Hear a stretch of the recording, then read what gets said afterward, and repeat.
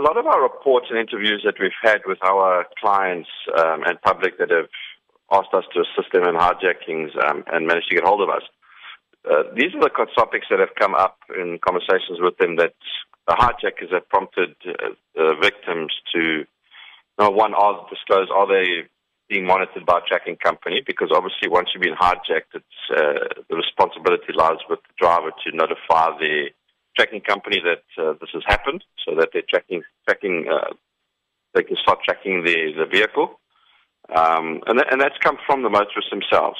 What is the safest way to safeguard oneself if in a situation like this? It is always to just comply. The hijackers are after the car.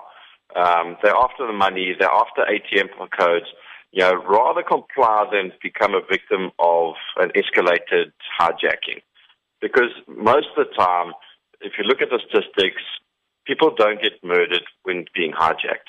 It does happen. It does happen because certain people are that way. But the best is just to stay calm as possible, comply with the requests and the demands. Don't try and be a hero.